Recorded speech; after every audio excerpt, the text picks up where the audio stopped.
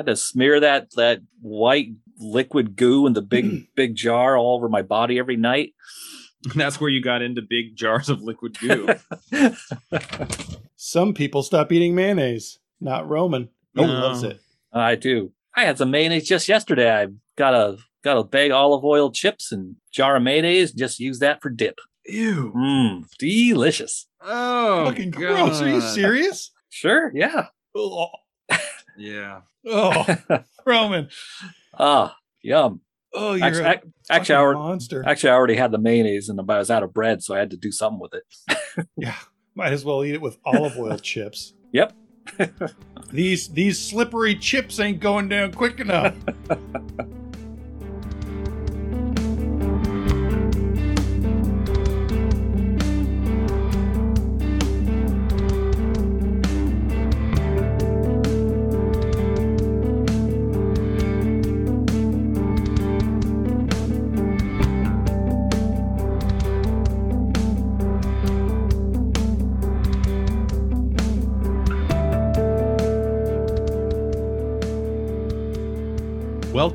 Welcome in, dear friends, to Season 3, Episode 1, Transformative Reading Experiences. This week, Django turned into a giant giraffe tongue.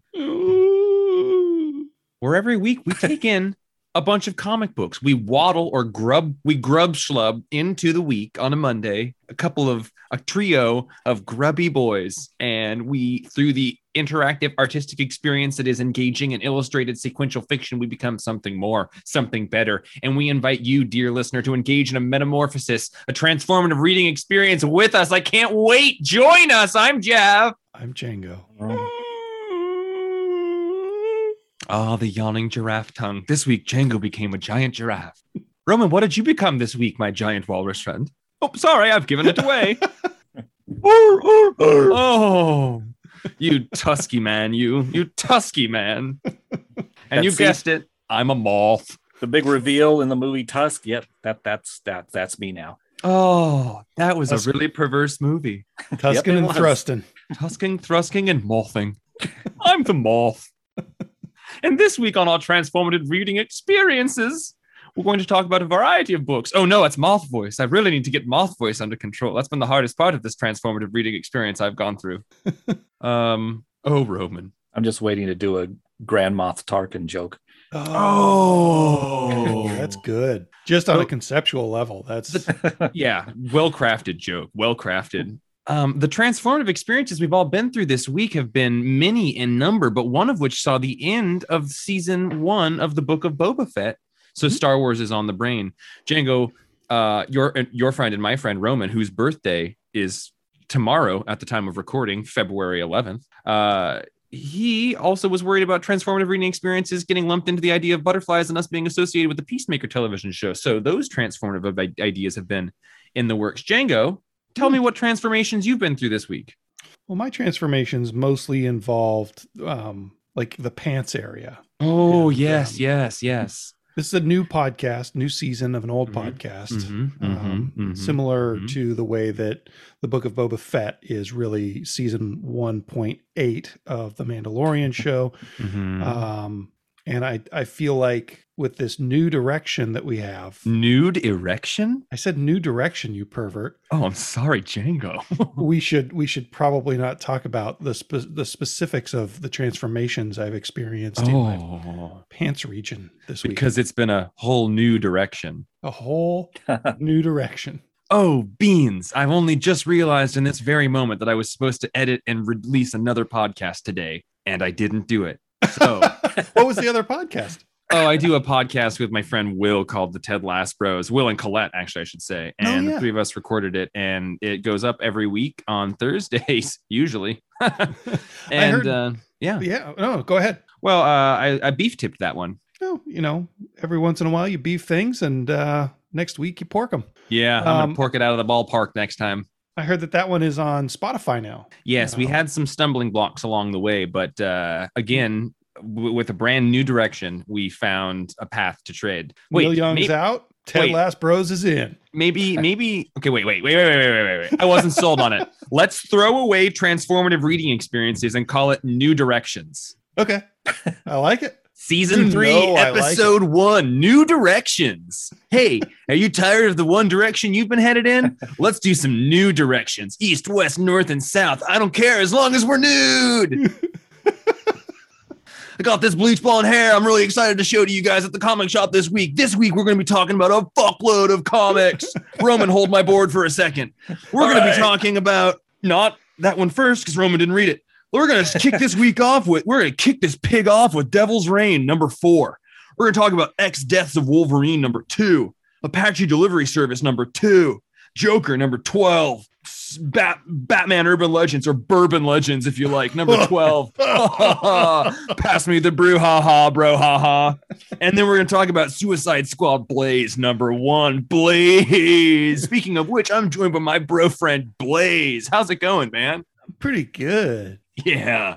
And we got Farnham down there. Farnham, how's your day been? Oh, it's been great. I turned left this week. 3 rights, my dude. 3 rights. You know it. Yeah. Okay. So, let's quit slacking and let's talk about some shit, right? What? He's hyperventilating. Oh, God. Oh, no. Okay. Oh. I'm fine, bro. What's wrong, bro? How howdy? I just ripped a big squeef and yeah. Rowdy bro, haha. Yeah. Catching up with some sand in my hair. Gotta get off this wave that you're sending my direction. Hey, head south, right? Find the waves. Hey, let's talk first about Devil's Reign number 4. Chip Zdarsky, Marco Cicchetto, and mayonnaise. I don't know. What's that colorist name there? Looks like mayonnaise. Talk about a good book, right? Oh man, I rolled this one up into my board shorts. Good thing I have those huge board short pockets. Man, I had to tape it down to my board. Thank God I got that leash that hooks to my ankle, so when I take a righteous front dive into the reef, I'm not gonna lose anything, right? Reefing and leashing, bro. Reefing and leashing, yeah. Man, I don't like that guy, you guys. He's kind of gnarly. He's kind of gnar. Hey, did you guys read Devil's Reign this week, though, for real? I didn't. I read it. Wait, you didn't read it, Django? No, I haven't. Yeah, now that you mentioned that, I was going to have us do Bourbon Legends Apache Delivery first, and I was like, Roman didn't read it. So let's do Devil's Reign. I chose it because I thought I wasn't going to be excluding anyone. And I guess I left the bro out, didn't I? It's not too late to slam it to the reverse. We could do something we all read. Man, this wave only goes in one direction, bro. And it's a new direction. Wait, what board shorts? Wang dang diddle. Wang dang diddle. New directions. Caption, what board shorts? I can get board short print background for the logo. Yeah. They like diamonds and plaid and stuff. All right. Just a big old yellow banana board. I would be a longboarder if I surfed. I've always wanted to try it. Well, sorry for excluding you, Django. Hey, Devil's Reign, Roman, you gave this a high score and I gave it a high score. And we've liked this series for the most part moving, since the beginning. I thought the last issue was pretty good. But this and another issue that came out this week, I just thought kind of every step of the way was really good. And I thought the final 8 pages was fantastic. I think they did a really great mechanic to undo the fact that Matt had undone everyone knowing who Daredevil is. Yeah, I thought so too. That was, all the rest of it was all good, but yeah, that final 8 pages and Kingpin accidentally discovering that another use for Purple Man's power. Because what does he have in the head of his cane? It's like a finger of Purple Man or something. Yeah, it's like his blood, or it's distilled or something. That was kind of the reveal at the end of issue 1 of this. So he's been extracted it. Yeah, so he's been using that to influence people. He accidentally uses it on his wifey poo. Yeah, he's like, I wish you could. They're talking. He's like, yeah, you don't remember the first time we were together and the crazy events that happened around that? She's like, no, I've had so much crazy stuff happen to me because she's married to Typhoid Mary. He's married to Typhoid Mary at this point. She's like, yeah, I just don't remember. And he's like holding his cane. He's like, man, I really wish you could remember. And then all the memories come back to her. So because the Purple Man has the ability to control people's brain. So then he huffs off up to the roof of whatever building he's in the rain. And he tells himself to remember who Daredevil is. And this great panel that is like Marco Cicchetto kind of channeling Frank Miller, I think, a little bit in this giant. There's a real departure from the art style of Cicchetto in that. And that's really interesting. But he remembers it's Matt Murdock, and he says, "So I may be born again." And it's brutal and cool. And yeah, as far as like Marvel events that are non-events go, it's so high up there for me. And I love too that his inner monologue is for that panel. So I can rise like the fire of a phoenix. So I can be. And he says Matt Murdock's name, be born again, and call back to the Frank Miller Born Again. Yeah, on that page that kind of looked like Miller art. Yeah, that was nice. I don't know why I like the conception for the Thunderbolts in this series so much, but I really like them. Like, it's just a team of characters that I shouldn't care about. It's like U.S. Agent, the female Electro, and Rhino, and whatever that other B character is, but they make so much sense, and I'm always kind of excited to see them in this where I never have been otherwise. Yeah, and I didn't care about them in their Devil's Reign Villains United or whatever it's called. That was pretty blah. But yeah, they're cool in this. And there's other neat stuff. I mean, there's some of the superheroes, Reed Richards and the Invisible Woman and Tony Stark, and looks like Iron Fist and Moon Knight. They make a jailbreak, which is pretty cool. Kingpin springs his son. More like Springpin. Oh, Springpin, dude. Rod the nose, toe stuff. He gets him out of jail, and Butch like, he just tells off the Kingpin. I mean, the mayor. And, well, so that's and if anybody else did that, they'd be dead. That's one of two moments in this book where I was like, all right, I know I only missed like 7 issues of Zdarsky's run, but I'm out of the loop. And the first was when Mike Murdock shows up. And I know that there was an arc with that in the Charles Soule run before this. But I thought he like wasn't real, or it was like, or maybe that was like the Man Without Fear, like in the interim between Soule and this. But what's the deal with Mike Murdock? And he doesn't know that Daredevil is Matt Murdock, but he's like, whoa, can a guy, pretending to be his brother visit his brother's old friend? And it's like, so you're pretending to be the guy you're talking to who's pretending to be somebody else, but you don't know. That was confusing for me. Where's Mike at these days? He's real now, but I think originally he wasn't real. It's just something Matt Murdock made up, a false brother that he pretended to be in the 70s at some point to like cover some for some reasons.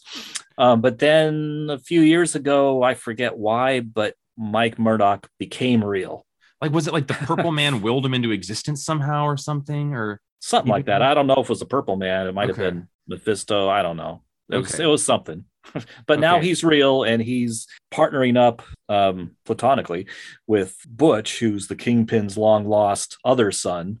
Okay. He's now become a crime lord. So Butch, the guy that got freed, is Kingpin's son. We know that, but he's got 2 sons. I don't know the Kingpin's other son. His other son is, I don't remember his real name. He was the villain, the Rose, introduced in Spider-Man back in the day. I don't even know if that guy's still alive. Well, so yeah, I felt a little out of the loop at those 2 points, but not so much so that I was upset or confused. I was just like, God, how much happened in those issues I didn't read? I was surprised that Mike Murdock, who's now real, and apparently because he's real is Matt's brother, that he doesn't know that Matt is Daredevil. I assumed he did, but I guess not. Okay. Well, just to your point, the way that his son tells off Kingpin is pretty scary because you never know when the Kingpin's going to snap. I also really like just the way that the Rhino is written in this. I love when we can kind of harken back to that one story. I forget what it was. I think in like the 2000s, that was like just a really great Rhino story, and it totally humanized the Rhino. Yeah. But he's a good human in this. Yeah, and I was surprised by that too. And I can't remember, because there's been 2 Rhinos, and I can't remember if this is the original Rhino or the Russian Rhino. Yeah, he's not written with a Russian accent in this. Yeah, so this must be the original. Hey, Django, I know you didn't read this one, but do you want to tell everybody about the ad that was in this book? That Spider-Man one? Yeah. It just looks so cool. It does. It's like a Spider-Man squatting over a Spider-Man's chest as they fall to the ground from a great height, and it looks like they're punching each other. It's for the end of the almost weekly Spider-Man series, right? The Zeb Wells run. Yeah, and Zeb Wells and Kelly Thompson and somebody else. Beyond ends with a bang that lasts pages. Sorry, I tried to read that and fucked it up because it starts with a weird sentence. Beyond ends with a bang. The last pages of this comic won't just shock you; they'll traumatize you. I also really love how thick the borders of all the body parts are in the ink line there. God, I'm such a sucker for that. Yeah, who do we know who drew that? That cover looks like Bradshaw. Yeah. Oh, is that who it is? Or Art Adams, who's also been doing some of those. Yeah, covers. I was thinking, but there's no signature anywhere. Or is it Patrick Gleason? Oh, that's who's been doing the issue. Roman. Just Devil's Reign is so good, and Chip Zdarsky offends me that he's so good. It like makes me feel smaller and insignificant that he is so funny and sarcastic and witty, and then also writes some of the best, totally legitimate, dramatic superhero comics at the same time. Yeah, it surprises me that, and there's a scene in here between Otto Octavius and Wilson Fisk, and it's like, man, Otto just kind of just ran over the Kingpin, and you start getting some hints of, wow, Otto's a lot more powerful in this whole Devil's Reign thing than we thought. I really like this characterization for Otto, considering the last like really significant time I feel like we were seeing him a lot was in the Superior Spider-Man run. I like the malice that he has in this, and he's pretty sadistic and intelligent and competent. I guess more of a villain than he was in the Superior, of course. Yeah, and he's using his arms for like delicate things like pouring himself in 4-armed Wolverine drinks, and I like it when he uses his arms for like little minute things too. That stood out to me as well. Roman, what'd you give this book? I gave it a let's see. I forgot what our theme is, dude. I gave it a 9. Man. Yeah, bud, you got to make sure not put the tip too deep in the wave, or else you're going to go down belly flop. I give it 9 gnarly, whatever kind of gnarly waves or good pipes. Sure, pipes. Yeah. In New Direction, in New Direction we rate everything's in pipes. So I gave it 8.5 pipes, which means I was on the way to 9 and I took a tumble. Busted my face open on the reef. Man. Gotta leash that reef, bro. Gotta leash the reef. Oh, spit all over my comic. One lucky reader's gonna get that one. Come on in. You could clone this big old chunk of blonde meat. This big old suntan chunk of meat. Oh God. Hey Django, can you decide where we go next? Well, I was thinking we'd read X Deaths of Wolverine. Should we pause while we read it? Pause while we read it? Isn't that the New Direction? Like we read them live? Pause a while. Yep. Cool. Hey everyone, hang out. We'll see you in about 15. Wait, Roman, what do you got? We should just read it out loud to the viewer, to the listener. I mean, I love it. Okay, cool. Oklahoma. Cough, cough. Wait, hot Django, dogs you and do cold beer. Wait. Gas, diesel 320, unleaded 301. I was gonna say, hey, Django, how about you do sound effects, Roman? You do narration. I'll do dialogue. All right. I just got a text message from Will Elmer, who said, I was traveling to Portland to work today and I forgot to send an email, but I love you guys and hope you have an cliffhanger. A happy episode 7/258. What he doesn't know is it's episode 3, or sorry, season 3, episode 1, transformative reading experiences where we become New Directions. Where this week we became New Direction. Will, it's a new direction. And you didn't know that you're playing along. Well, because he forgot to send an email makes me feel not so bad about having forgotten to upload our podcast today. So I've never seen you giggle at dick jokes like this, Jeff. I farted on Tuesday, I think. Maybe before that. I actually had a bad day Tuesday, so I doubt I farted that day. But maybe it was a couple days before that I farted. Because I only farted for a couple of days. And Django went, you don't usually make those kind of jokes. Like I just farted. And he said, you don't usually make those kind of jokes. And it really was one of my favorite lines. Very good tit for tat there. Okay, sorry. New Directions has gotten us a little bit off topic here, but my board's bringing me into the bay, and I'm looking at X Deaths of Wolverine #2, written by Benjamin Percy, art by Federico Vincentini and Dijo Lima. And I can't for the life of me tell you who does the art in X Lives of Wolverine. I think it's a Cooper. Is that what we came upon? I think the first issue was. I couldn't say for sure, but I thought the first issue was. I can't remember. I know that I like the art in the other one more, but I like the story in this one more. Of the 4 X Lives and X Deaths of Wolverine that we've gotten in, this is my favorite of those issues. And I it's the closest I got to feeling like I was Django watching Crank 2 High Voltage. Wow.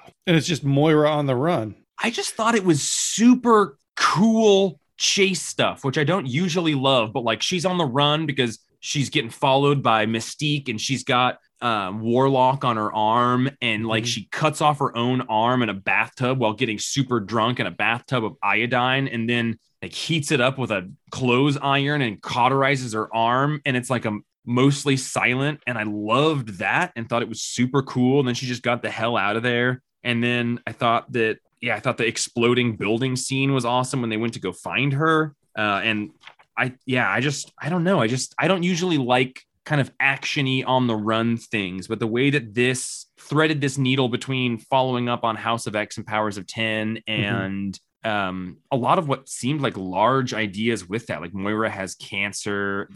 I just think that what was going to be done with Moira was an important question in House of X that never really got resolved. And I like that it's getting such focus here. And I think that it's rad that she's drawn with such competence and badassery throughout this whole thing. Yeah. And the Wolverine stuff is pretty fun too. Yeah. I almost like, I wonder all about it, but it is cool. I needed a little bit of a reminder of exactly what was going on. But yeah, there's like what seems like a time displaced Wolverine who's fused with the Warlock entity and is now, is now chasing Moira seemingly, or maybe chasing Mystique. Yeah, we don't really know. I mean, he has a complex past with Mystique, so wouldn't surprise me if he was after her. True. I really like the art in this quite a bit, actually. I might have liked it more if it was an Aftershock. Oh, yeah. It's got kind of an Aftershock feel to it. It also kind of has a almost Marco Cicchetto feel to me when I'm looking at some of these panels, like who did Devil's Reign we were just talking about. Yeah, I like the bit where the shark got beat up by Wolverine before it got wrestled onto the boat. Well, your favorite animal is a shark, bro. That's why you're born in the water, live in the water, die in the water. Surf for life. Die in a shark, not in the water. I don't have the same fondness for Moira that you do. I don't know if I like her or not. I just love I guess the Moira story. A badass whiskey drinking lady who's got cancer and is on the run and is like cutting her off her own arm and used to have dark hair, but secretly now she's blonde. Like you? Secretly now I'm blonde, even though once upon a time I had darker. Yeah, I approve of this comic. I did not like whatever the last issue that came out was. X Lives of Wolverine #2, I think it was. Yeah. Wasn't a fan of that, but I really did enjoy this. And you're totally right about the Crank 2 High Voltage kind of vibes of just kind of nonstop running. The scene of like her getting into the bathtub and like turning an iron on, you don't really know what's going on. And like, you just get the little click when it's heated up enough. And you're like, man, that's a lot of alcohol. She's really boozing it up. Because is she going to kill herself? Oh my God, she's cutting her arm off and cauterizing it. Like, I loved it. Roman, did you read this? I did read it. Was it transformative for you? Kind of in the way that it was my least favorite issue so far, the X Lives and X Deaths of Wolverine. So more of like a sunset than a sunrise vibe. Yeah. I think I realized with this one, I don't really care about Moira. Yeah, because my favorite thing, I mean, yeah, it was cool the way she like dealt with her arm that Mystique is tracking her by. But my favorite thing in the issue was actually when they went back the one page back on Krakoa where Forge is coring a sample out of this old thing, this old growth on Krakoa, and it's like 1,000 years older than the island itself. So it introduces a new little mystery, and I was like, oh, cool. But that's all you get of that. I know. My feeling is that like it's a growth pod for Wolverine from the future, and they like somehow plant it back in time. So it's like 1,000 years old because it's Krakoa in the future taken back in time or something like that. Yeah. But yeah, the rest of it, I mean, I was picking it apart too much. Like after the scene with Wolverine and the boat and the fisherman and the shark, you know, Wolverine takes off and leaves those guys in the water. And I was like, well, what about the shark? Wolverine just killed all those guys, or it's going to let the shark kill them. I really like that Wolverine's kind of allowed to be a murderer still. Because there's also a scene when those cops come after him and, you know, he's like, don't. And they do. And he kills them. Oh, yeah. Like, I like that his past is so messed up and he's been brainwashed and used for murder so often that we kind of still allow him to do bad things like that. But do we allow regular Wolverine to do bad things like that, or do they have to create a weirdo future Wolverine like this one in order to get away with it? I think you could have like a brainwashed Wolverine, or a mind control, or he blacks out and does it, or gets possessed by. I think that it's easier to swallow the pill when it does happen because it's a drop in a bucket for him. Whereas if Cyclops, or like the Wolverine Spider-Man issue, when Spider-Man killed that guy on accident, like we still talk about that one time. Whereas Wolverine, it's like, yeah, I was in Madripoor once, and speaking of which, rode this nasty wave. I hope in the new Wolverine patch series, he's back to Madripoor with Larry Hama writing, so I expect he'll be killing people there. Yeah, I want to talk about that book when it comes out, because I don't have any context for the Patch era and Mr. Joe Fixit Hulk eras, where those guys are both just wearing black and white suits. Yeah. With this issue, I mean, I don't know. I'm not a fan of the art. I don't, it was too hard for me sometimes to figure out what was going on. I agree. And the scene where like Wolverine goes into the fire to get this suitcase that's got this computer stuff, like it's confusing. I actually reread that whole section because I was like, what is this? Also, is Mystique dead in there? Looks like Mystique's dead in there. Yeah, it does, doesn't it? He walks over a skull that's got the like little symbol of hers on it with some burnt hair, and like she goes in to get that arm and it blows up. I thought maybe he was going in to extract the Warlock arm, but it actually looks like he's going in to get this briefcase. I guess what I love so much about it is that I'm not usually into this type of thing. I'm not usually super into, and I just liked the way that the bits of action were told, because it was just a bit counter to how I usually come across it. I don't love like generally super actiony books, but I thought that this was just so kinetic and made sense, and there was so much motion and time, and she cut off her arm and then got back out there, and like it flowed really, really well. And I don't yet see how these two series kind of interlock with each other, and that interests me as well. Yeah, I'd forgotten between this issue and the previous Lives, Death of Wolverine that came out. I lost a thread. I was like, well, wait a minute. Who's this Wolverine? What's going on? I thought this book was about Wolverine. So yeah, you talking about it just now reminded me, filled in all the gaps. Gap filling in. I like it. It's like a day off. Fill my gaps, dude. I gave it a 9.0, man. I rode that wave till it took me to shore. I would have gotten right back on and rode it some more. Give it a 7.5. Nice. I rode that wave as far as I wanted to, and then I got off. I got off a new direction. Sorry, Roman, I stepped on you. That's okay, dude. I was trailing it. I gave it a 7. Nice, man. I really overshot that one. You guys really still ended up on your boogie boards while I was like toe deep on the coast. You like it, man. You like it. You cannot like what you like it, man. You gotta just let it happen. Ride the wave. What's this podcast? Sorry, it's a Bob Dylan cast. I'm not as good at it as Django is. Where do you want to go next, guys? Take me to Django has built a new logo for us while we've been making this shitty podcast. And it's very so pretty. Good. Yeah, it's good. Dang. Well done. Let's go to Suicide Squad Blaze #1. I didn't read this one, guys. How was this? It was blazing, bro. Oh, listen, I'm gonna sit back here, light up a doobaroonie, really get into my chill space, and you guys tell me about why Suicide Squad's blazing it up too. No drugs. You put your nose in that skunk and smell it, and we'll talk about this comic that smells like skunk butt. Written by Simon Spurrier with art by Aaron Campbell, and obviously colors by Jordi Belair, because that's who does colors. Mm-hmm. So this is a Black Label book. You can tell because they say bad words, and it's big, and it seems like a lot more violent than most DC books. It follows a new set of people getting recruited by for the Suicide Squad, and they ask the team from the movie if they're willing to take this drug that's going to make them super badass, but then kill them in 3 months, and they say no thanks. So then they get these unknown people, just other prisoners, to take this drug, and they all get random powers after an amazing fight scene. And they get, one woman is invincible, another guy can just kind of see the meaning behind everything, and then our narrator gets invisible arms. That's his only power. He's just got invisible arms.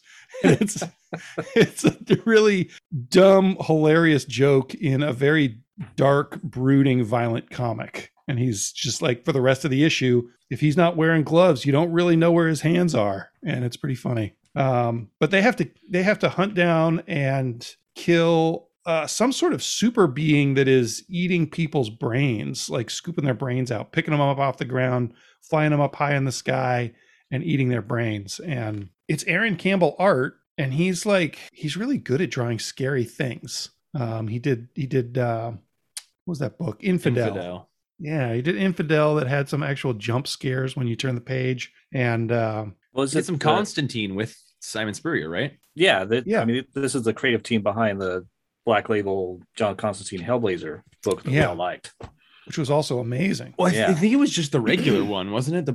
Not to split. Maybe they were both Black Label. Yeah, sorry. I don't remember. Sorry. But yeah, it's weird and violent, and it's got a dude with invisible arms. Like, what did you think, Roman? It was very funny but very dark. I mean, Harley in this she's not the cute, funny, sexy Harley. She's straight up psychotic and violent, and that's it. And she has some funny lines, but yeah, there's one point where I realize as she's having this conversation with one of the new recruits that Harley's like picking at her fingernail with her knife to the point that she's like jabbing her fingernail completely off.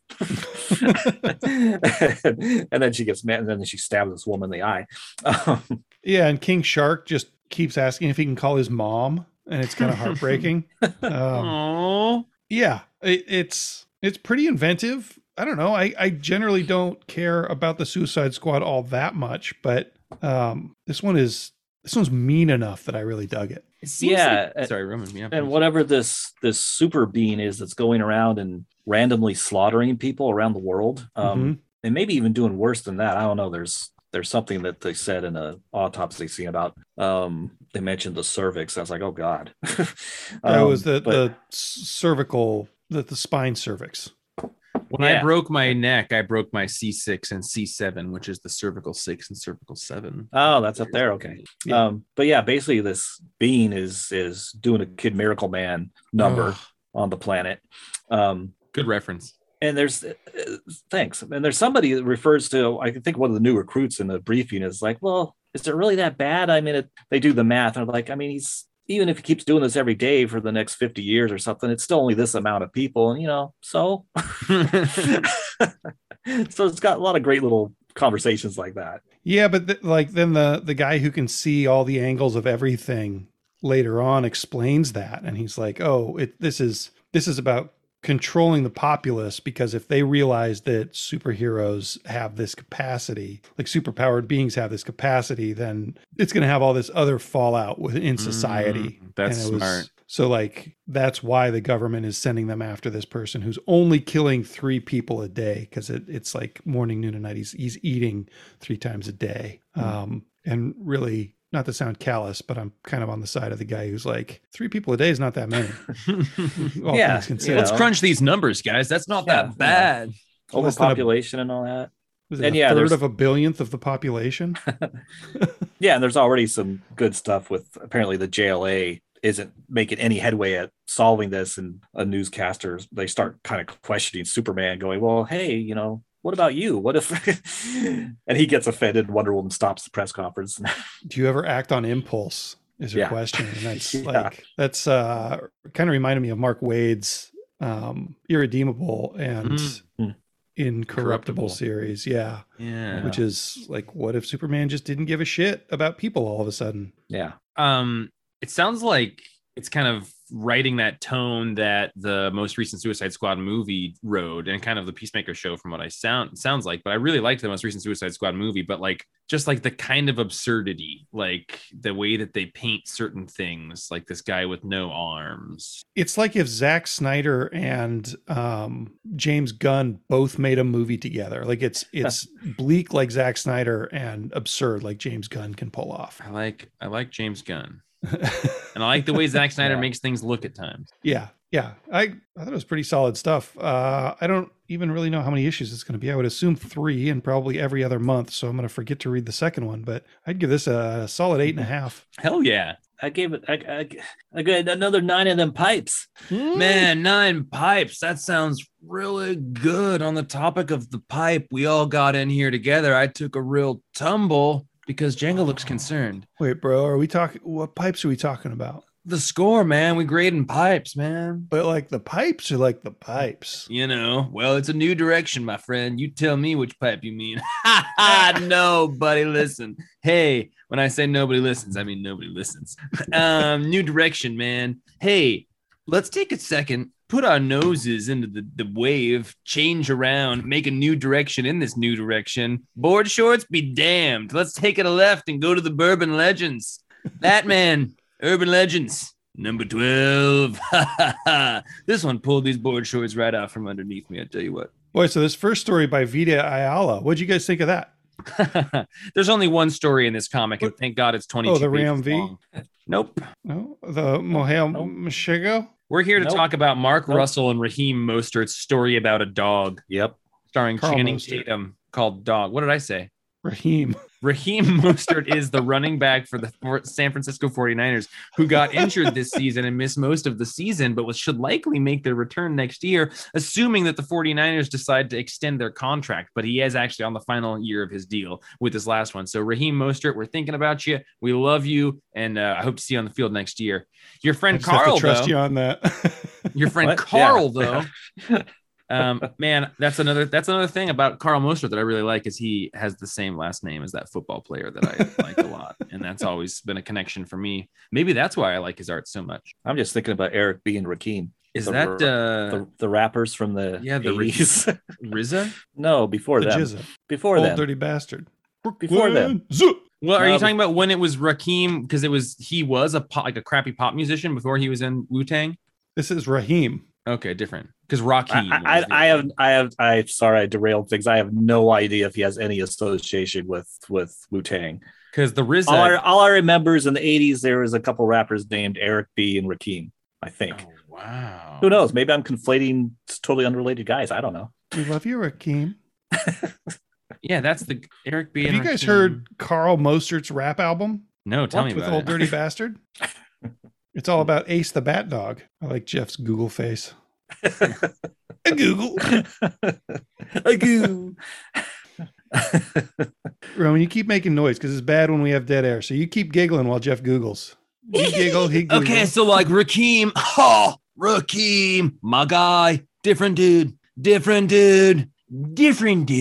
All right, totally different guy. Okay, Rakim, different Rakim. Okay, totally different guy. I don't like that Rakim. I love this Rakim. That Rakim can go out there. I don't need you, Rakim. Stand in the back. This Rakim, he's great. I've never seen you do Dana Carvey doing George Bush as well as you just did. That was Donald Trump. I thought it was supposed to be Trump, yeah. Dana Carvey doing George Bush is had to apologize to Barr, accidentally brought her in the room, no good, called Saddam, brought him in, said, Saddam, this is not going to go any further. It's Dana Carvey doing Saddam. You're right. That's an even better Dana Carvey doing Saddam. George Sorry. Bush. Saddam. Sorry. New direction, folks. New direction, everyone. Board shorts be damned. Oh, what's that down there? It's a new direction. Oh, my friends. We got in the wave, we got in the pipe, and now we're talking dogs. Django, you and I. What does that mean? What does it even mean, I don't know what a dog is in this context. I'm so bad at this game. It's a beautiful dog, man. And it's a chicken like a that dog. plays checkers or chess. It's a bear that's scared and sad. Will you tell us about this as a man who doesn't care for animals? And literally, you don't care for animals, and emotionally, you don't care. You could take them or leave them. There's a guy. He's got chickens and shit. Nice. 9. So Ace the Bat Dog in the previously on Bourbon Legends number 11, Batman's dog Ace was taken to this guy who has a pet cemetery and kind of a pet research lab. And in this issue, we learn all about his research lab. Things like that he has a chicken who they've cut the legs off of to force it to learn how to use its mind to run a wheelchair. And he's got a tortoise that is on a treadmill being incentivized to keep running as fast as it can by saw blades right behind it on the other end of the treadmill. And he's got a big old bear and Lex Luthor's old dog. And it's like a really sad bear with only one hand, and he's got scratches all over his face, and he's got like spots where he's like missing hair and stuff, and it's like super, super sad.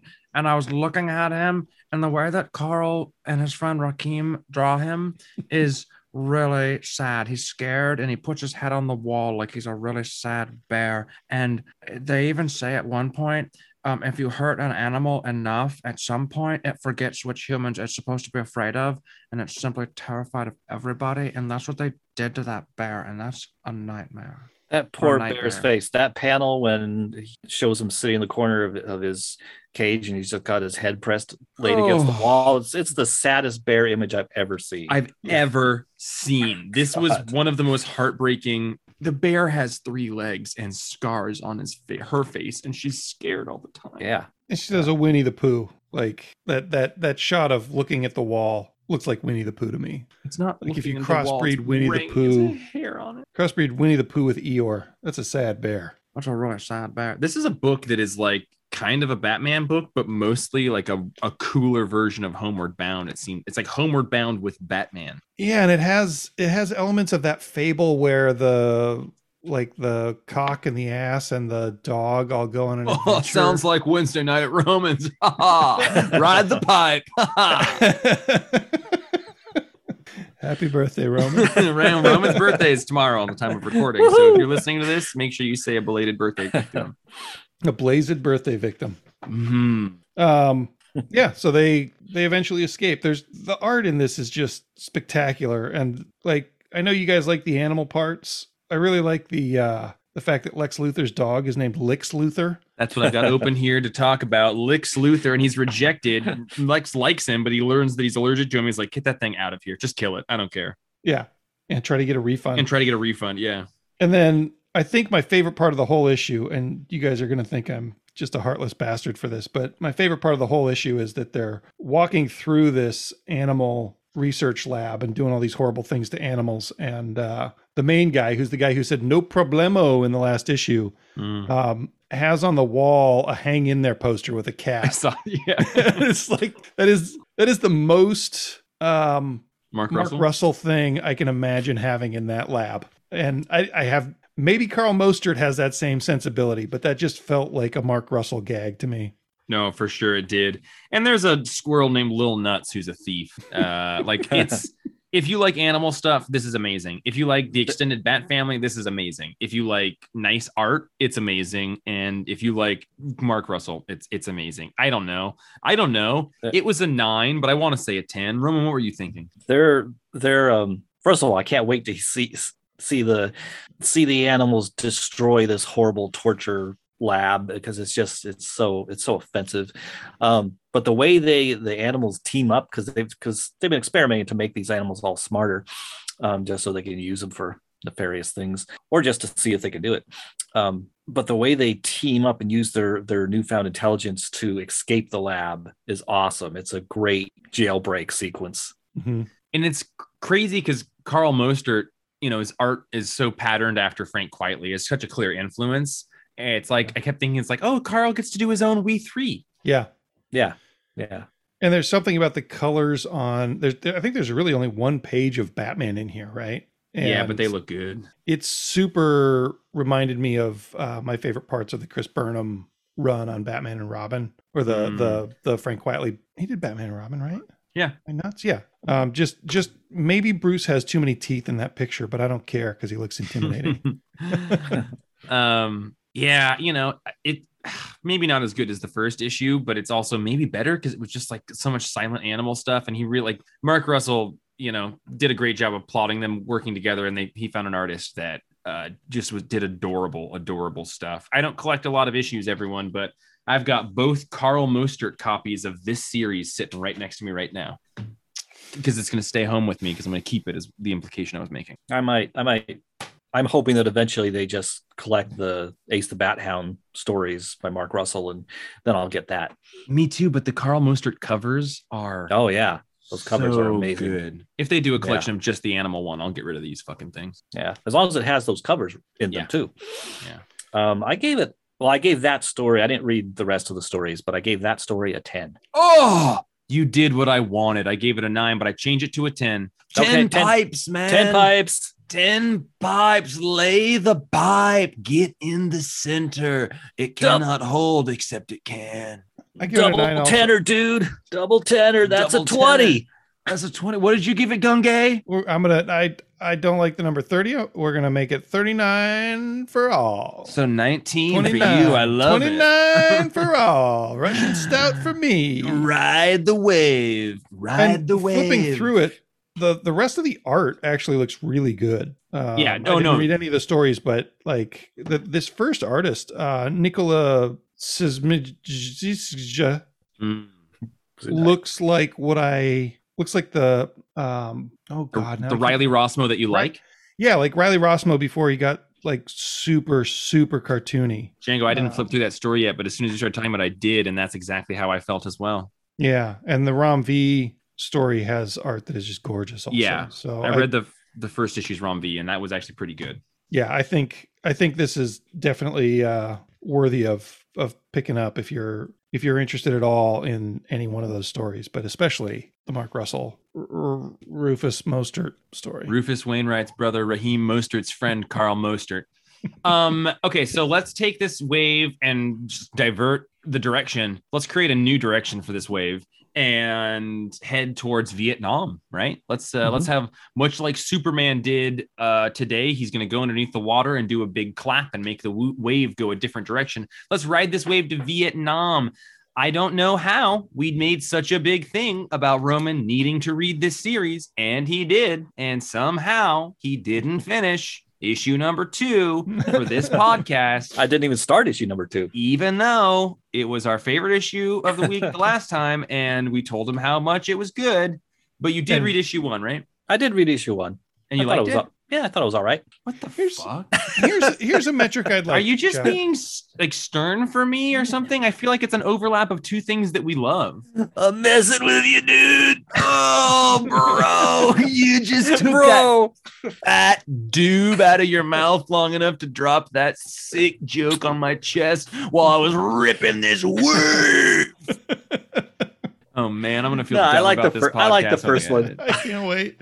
Yeah. I can't wait for the next episode where we go in a new direction with this. Oh man, Board Shorts be damned. I just wish I knew a New Direction song. One Direction is the band. Oh damn, wasn't there a New Direction? Yeah, it was in the TV show Glee. The New Direction. Oh, that's what I'm thinking of. Oh, I've never seen Glee. Oh no, we've been chomping somebody else's flave this whole time. Oh, you sure weren't. Oh dang. Well, hey, let's talk about Apache Delivery Service, which is to say, Django and I read this once again, and Roman will be reading it, and I hope he likes it. I hope he likes it. It's a thing that I really liked, and I feel like it's an overlap of things that we both like, but maybe it's not done to his standard. I don't know. I would like to see a list of comics that we sell by creators, where if people buy issue 1 and 2, do they drop off on issue 3? Because I don't think there's a Matt Kindt, Tyler Jenkins story that if people get the beginning, I don't think they drop off. Yeah, I think they're a really great creative team. So this is, again, the same creative team as Grass Kings, which we talked about in Book Club. It's a creative team that's kind of a fan favorite at our store. And this story is telling the story of a Navajo soldier who's been drafted to Vietnam and is in a group in Vietnam with some other American soldiers. And he spends time alone surveying and finding the areas with which the American soldiers need to bomb. He doesn't like killing people, but it's the only way that he can get away from the Vietnam soldiers.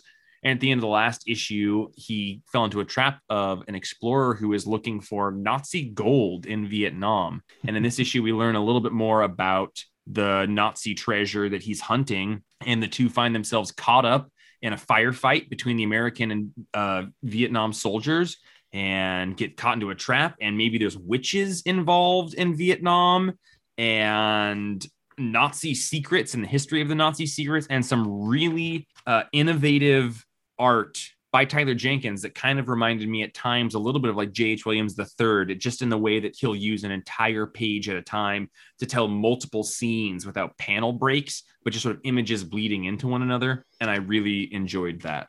Nude. Yeah, and that and that situation that I think I've seen in other comics before, but it's always horrifying when there's somebody in a firefight, like in the middle of a firefight between the US soldiers and the Viet Cong. Is like, I can't even imagine being in between those two people just doing their straight up best to kill each other. I think there was an issue of Preacher like that, maybe. This made me really want to watch the Vietnam War documentary that the documentary man made. And I would love to watch that again. I've got a DVD copy of it. I loved it the first time through, but it also really made me want to reread Scalped. And just because this art, Tyler Jenkins really does remind me of the art of R.M. Guerra, and the kind of way that you can feel the dirtiness of Vietnam and the, you know, like the mud of the jungle and like, you know, or like the dry dust of the reservation. Like you can, you know, it's just really in the art here. The atmosphere is amazing. And I just kind of, to your point, Django, about being caught in the middle of those two in Vietnam, like it's just a time frame and a situation that I find endlessly fascinating, because I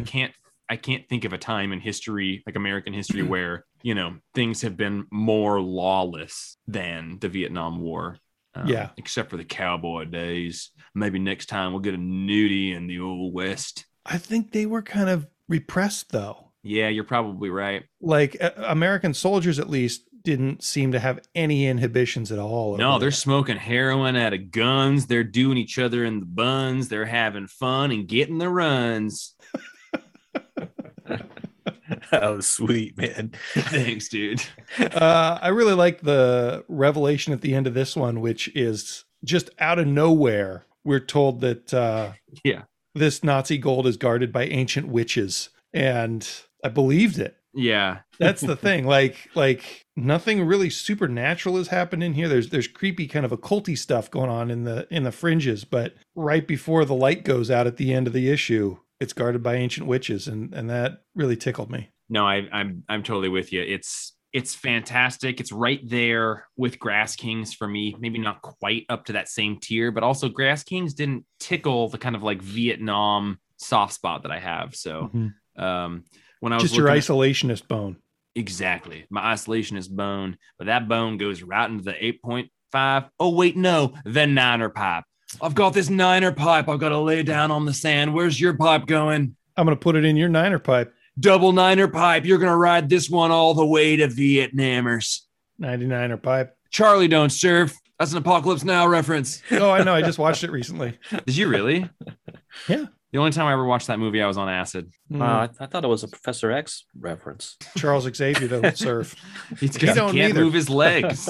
He's paralyzed. He doesn't do a lot. He doesn't drive, Roman. Django. He's a lousy surfer. Yeah, man. I just like intuitively falls right off. He doesn't drive, Django. Like my indignant voice immediately went to Django instead of Roman, who actually made the voice. You know, sorry, Django. I thought you were making a reference to my buddy. No, we didn't. Do you have friends? I'm sorry. That was so mean. You're my best buddy. I don't know. I don't think I've mentioned this guy on the podcast before. But I had a friend who I was his best man designated driver wedding photographer. That's a lot for a wedding. Yeah. On New Year's Eve in Arizona one year. I flew from New Orleans to Arizona to do all that. He's an American guy who met his wife on a Tom Waits mailing list shortly before he went to prison for being a paraplegic driving a stick shift with a broom handle drunk. And he ended up going to prison for a little while. And when he got out, I was at his wedding doing all that stuff. So not only do you love Garth Ennis comics, but you also live them. This guy, yeah. Sounds like the most Garth Ennis, like the guy driving drunk with a broomstick handle because he's paralyzed, is maybe one of the most direct from in a script I've ever heard. Yeah. Hey guys, I know it's a weird transition, but do you guys want to talk about Joker? Yeah, but can I get a beer first? Yeah, you go get a beer. I need a brewski, bro. Oh my god! Hey, listen, Django. Hey. Oh, your board's touching my board. Your board's on my board. Your board's on my board. Get that off. This is a new board. Sorry, I got it. Your nose is donking my nose. Hey, that cooler, the red one over there, don't go to that one. That one's all my personal brews, but the blue one behind it, that's all you, dude. Rum brews. I'm get a cooler. Rum brew. Get yourself a Coors. Hey, everyone's back. We just ripped a nice wave together. And now that we're sitting on the beach on our towels, I think it's nice to just dry off, hang out in the sun, feel the sand in our hair, the sand in our toes, the sand in our cracks, and talk a little bit about The Joker, number 12, by our friend Jimmy Tinian Vin and his artist Guillaume March, I believe. Joker. Oh, do you hear the bay out Joker, there? the Midnight Joker. I love that song. This, I think, and Roman might agree, is one of the best issues of the Joker series that has come out since the first couple. I think I do agree. Yes. Yeah, like for me, the setup was amazing, where it's Jim Gordon being tasked to go get the Joker and kill him by a mysterious rich woman. And slowly but surely, we've found out that the mysterious rich woman is related to the Court of the Owls, and she has this big bodyguard, and we don't know who he is really. And Jim has been faced with this sort of, do I go kill the Joker or not conundrum? And in the meantime, we've met the daughter of Bane, and Joker has been a butthole, and we've had a lot of, I guess there's like a rich cannibal cult that rules the world behind the scenes, and this one just has amazing art by Giuseppe Camuncoli, like kind of in the style of his Hellblazer run, which was amazing. And then we also get a really good reveal of who that guy kind of behind the scenes, the bodyguard of the rich woman that hired Jim Gordon is. And also we get to see the Joker in a ball gag getting ready to be carved up into food. So lots of good stuff in this. Yeah. And as usual, a lot of good Gordon stuff. And Orphan, another member of the Bat family, gets involved. Mm-hmm. And that's kind of cool because I feel like she's like the least, she's the most, in the story, she's the most mysterious member of the Bat family, and the one everybody, including Bullock, are like, "You're real."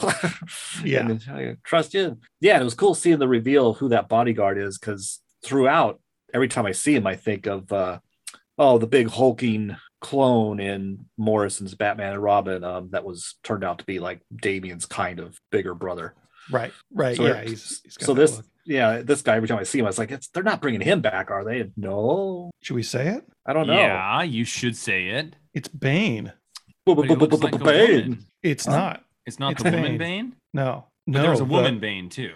Bane, the daughter of Bane, is in the series as well, but the real Bane is the bodyguard behind the rich lady. And that's interesting because we thought that Bane was dead. Even like the kind of interesting part of issue 1 was that there was sort of this section of the town that was living as a memorial to Bane because he had died in the Arkham, thing. But that's great that he didn't die because he's a great villain. The A-Day, and it's revealed in this that Bane is behind A-Day. I really like the kind of turn that we've seen.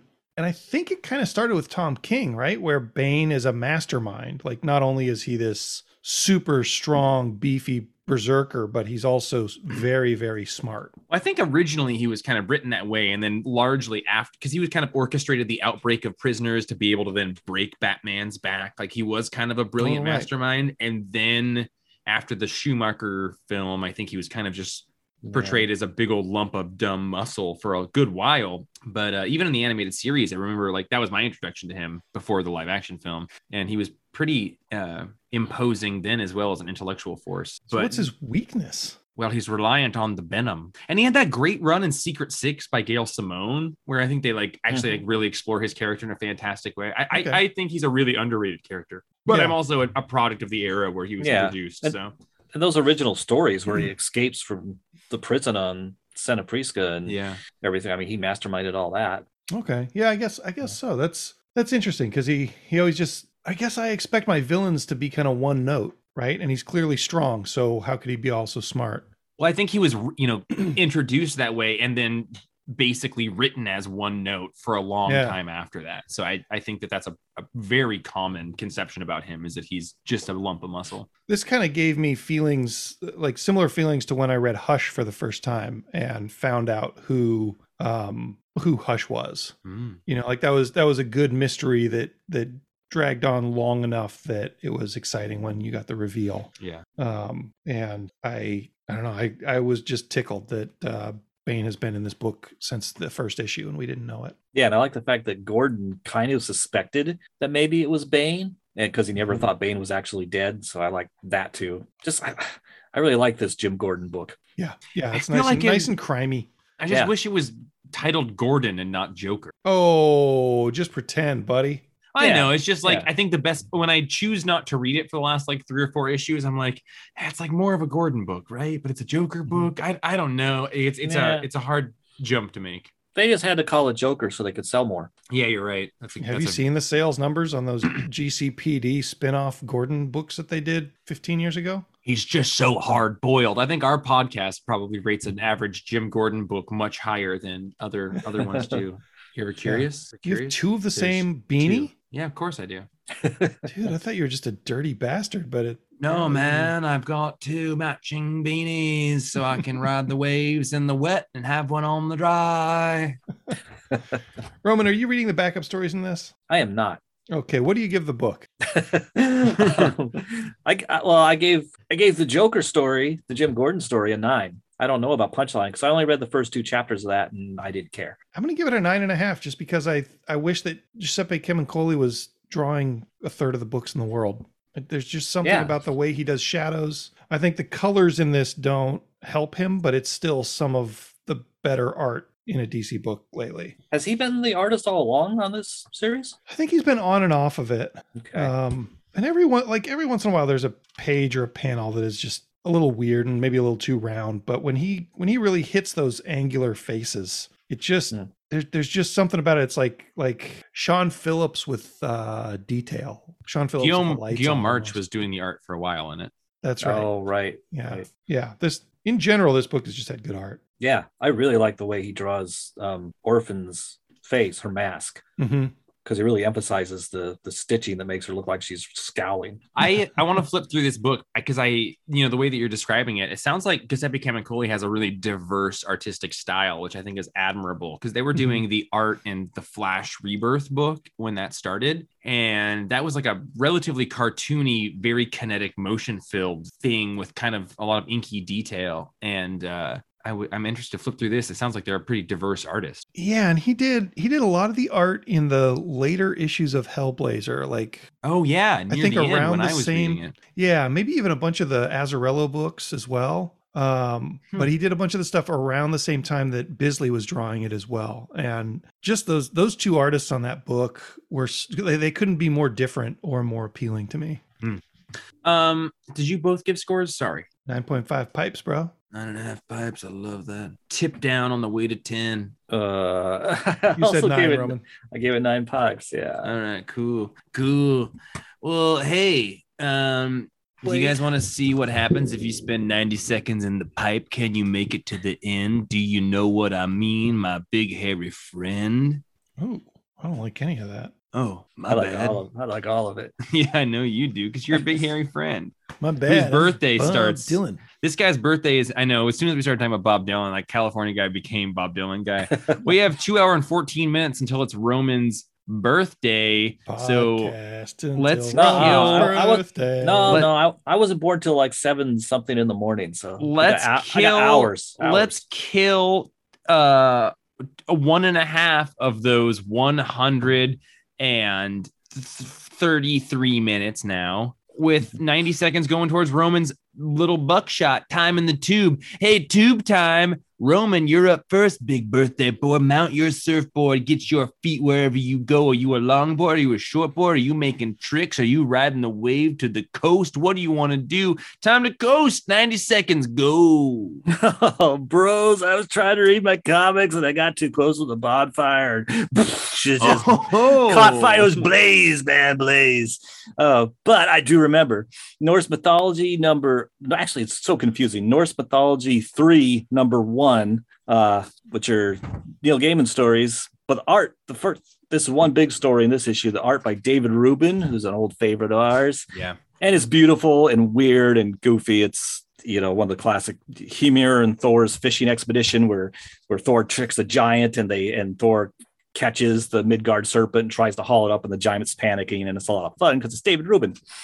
I read all of Strange Love Adventures, number 1. Holy shit, you did. What? Yeah. It's Strange Love. I had to do it. Yeah, man. Ride the wave till the end. Ride the serpent. Which is one of those big old $10 anthology books stories. But the best stories in it are the last 3, which is an Alfred story and a Sergeant Rock story on the island that time forgot. Those are both 10s. And the Batman Riddler story is the last story in the book, and that was a 9. They're just all very good stories. The Alfred story, man, they got to bring Alfred back. I mean, it's just a story about what it means to be a good butler and to spend your life in service to a guy like Bruce Wayne, and it's just fascinating and touching and oh, sad. I also read what is this thing called? Secret X-Men #1, which it was all right. I don't know. Another X book. Hey, Roman, is the Island That Time Forgot the one from New Frontier? Yes. It was in there, yeah. But it's an old DC war comic, an island where there's dinosaurs and World War II. And so that's what New Frontier was based on. Roman, sounds like you need to reread New Frontier, but it's been a long time. Villain of that is this island that has all these dinosaurs on it that Sergeant Rocket's lost on, and they all fight at the end. But when I was reading Superman Son of Kal 8 this week, it gave me strong New Frontier vibes, and I was like, is that the same thing? And it was not. But the fact that 2 issues came out this week that kind of either directly referenced or echoed that same story is very cool to me. Yeah, because I thought in Son of Kal-El, was it that issue? Well, there was a story where Little John Kent and his dad, Superman, went to that island. That was an amazing couple of issues. Yeah, that was like a few years ago, but yeah. Was that Tomasi? Yeah. Okay. Yeah, we loved it. Yeah. And Island of Time Forgot. It's one of the, World War II, DC World War II stories. I forget came out in the 60s. Yeah, I when I read New Frontier, I thought that was a new idea that Darwin Cook had put forth. I didn't realize that it was a thing harkening back to the past. And when it's referenced, I always assume it's referencing the New Frontier. That's awesome, Roman. You just blew my holes open. I love when I can do that. I do too. Hey, Django. A jar of mayo. I was about to surprise you, Django, but I realized Roman didn't give scores. Oh, I did for the stories I read in Strange Love. I'm sorry. The way you scored that means I'm going to have to recode our entire website to account for scores on stories inside of an issue. Well, when I do that, like with urban legends, I try to remember to put a little where you can write a review. Instead, I just wrote that's only for one story, blah blah blah.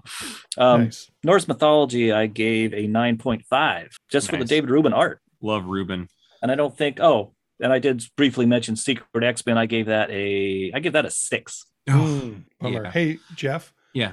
I know you wanted to sabotage me, but you got 90 seconds. Go. Okay. No. Archie Love and Heartbreak #1 special. I read because I read all those Archie books, I guess. I don't know how that happened. I gave it a 6. Not great. Superman Son of Kal-El #8. Love Tom Taylor. I don't know that I actually like that book that much. We've continued to just say it's my least favorite Tom Taylor book. I love him. I love all of his stuff, but that's my least favorite. I want to talk about Batman Catwoman #10, though.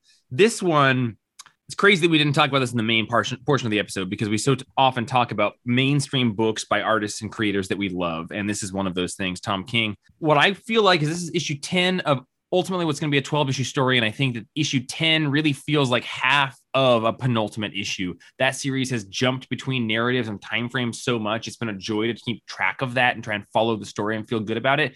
But it's been happening seemingly at shorter intervals at a time, almost like you're jumping between different time frames at increasingly rapid rates since the beginning. And at this point, it's increasing at a rate where it's starting to feel like we're getting to like a singular narrative. Like when you get a bunch of things vibrating at different frequencies, but near the end, it's all kind of syncing up. It's telling the same story, bouncing through different time frames, but it's getting kind of hard to follow the actual narrative there. So while I liked it a lot and love the series, I feel like issue 10 really needs issue 11. And I think it's going to be capped off by issue 12. So this one, I feel like had a harder time standing on its own as a singular issue than the rest of the series did. But Clayman was back as artist, and I really liked that. Obviously, I love the Tom King writing. I gave that one an 8.5, which is maybe my lowest score for an issue in that series. I gave Superman a 7.0, and I gave Archie a 6.0 on my written scores. I don't know if I said something counter to that. Yeah. What did you guys think of Batman Catwoman? Do you guys want to just explore that a little bit before we move on to your buckshot, Django? I'm still salty about the time, the way he's dealing with time in here. Mm-hmm. I can figure it out, but it just, the dialogue overlaps, and if you're not paying super close attention, like the settings can look like they're the same. I don't know. It's probably on me as a reader, but I would prefer a different art style or very different coloring or something that tips me off a little bit better that it's which time zone I'm in. I think that before, when we were spending a little bit more time in each different time period, because there's 3 distinct ones, we were getting a narrative about the Mask of the Phantasm character, the Phantasm. And then we were also getting a narrative about Catwoman having killed the Joker. And then we were kind of getting a narrative about her relationship with Batman causing her to kill the Joker. So these 3 narratives. And when we move really quickly, like in this issue, there was no presence of the Phantasm character at all, or that narrative at all. So when we start moving quickly, it starts to feel like those narratives are departing. And I think at this point, you want those narratives to be convening. And we're going to need to spend some time now with the Phantasm story arc for it to make sense or feel like it's a part of that thing. In this overall, it feels like we're moving away from it, which, you know, I trust this guy enough to wrap it up, but I also do think that if I had to criticize Tom King, which I don't want to do because he's one of my favorite writers, I think that his landings, whether he sticks them or not, can be a little bit debatable from person to person. Yeah. And so I'm getting a little bit, I wouldn't say nervous, but I want to know how it's going to go, because this felt to me like the first half of a penultimate issue, if that makes sense. The thing that I liked about this was the reveal that the reason she killed him is that he's not crazy, right? Like the Joker is sane, and that's why she had to kill him in issue 1. And I really like the idea that the Joker has actually been in control. Man, we should have made this a book a main part of the rundown, because I didn't pick that up. I would have loved to.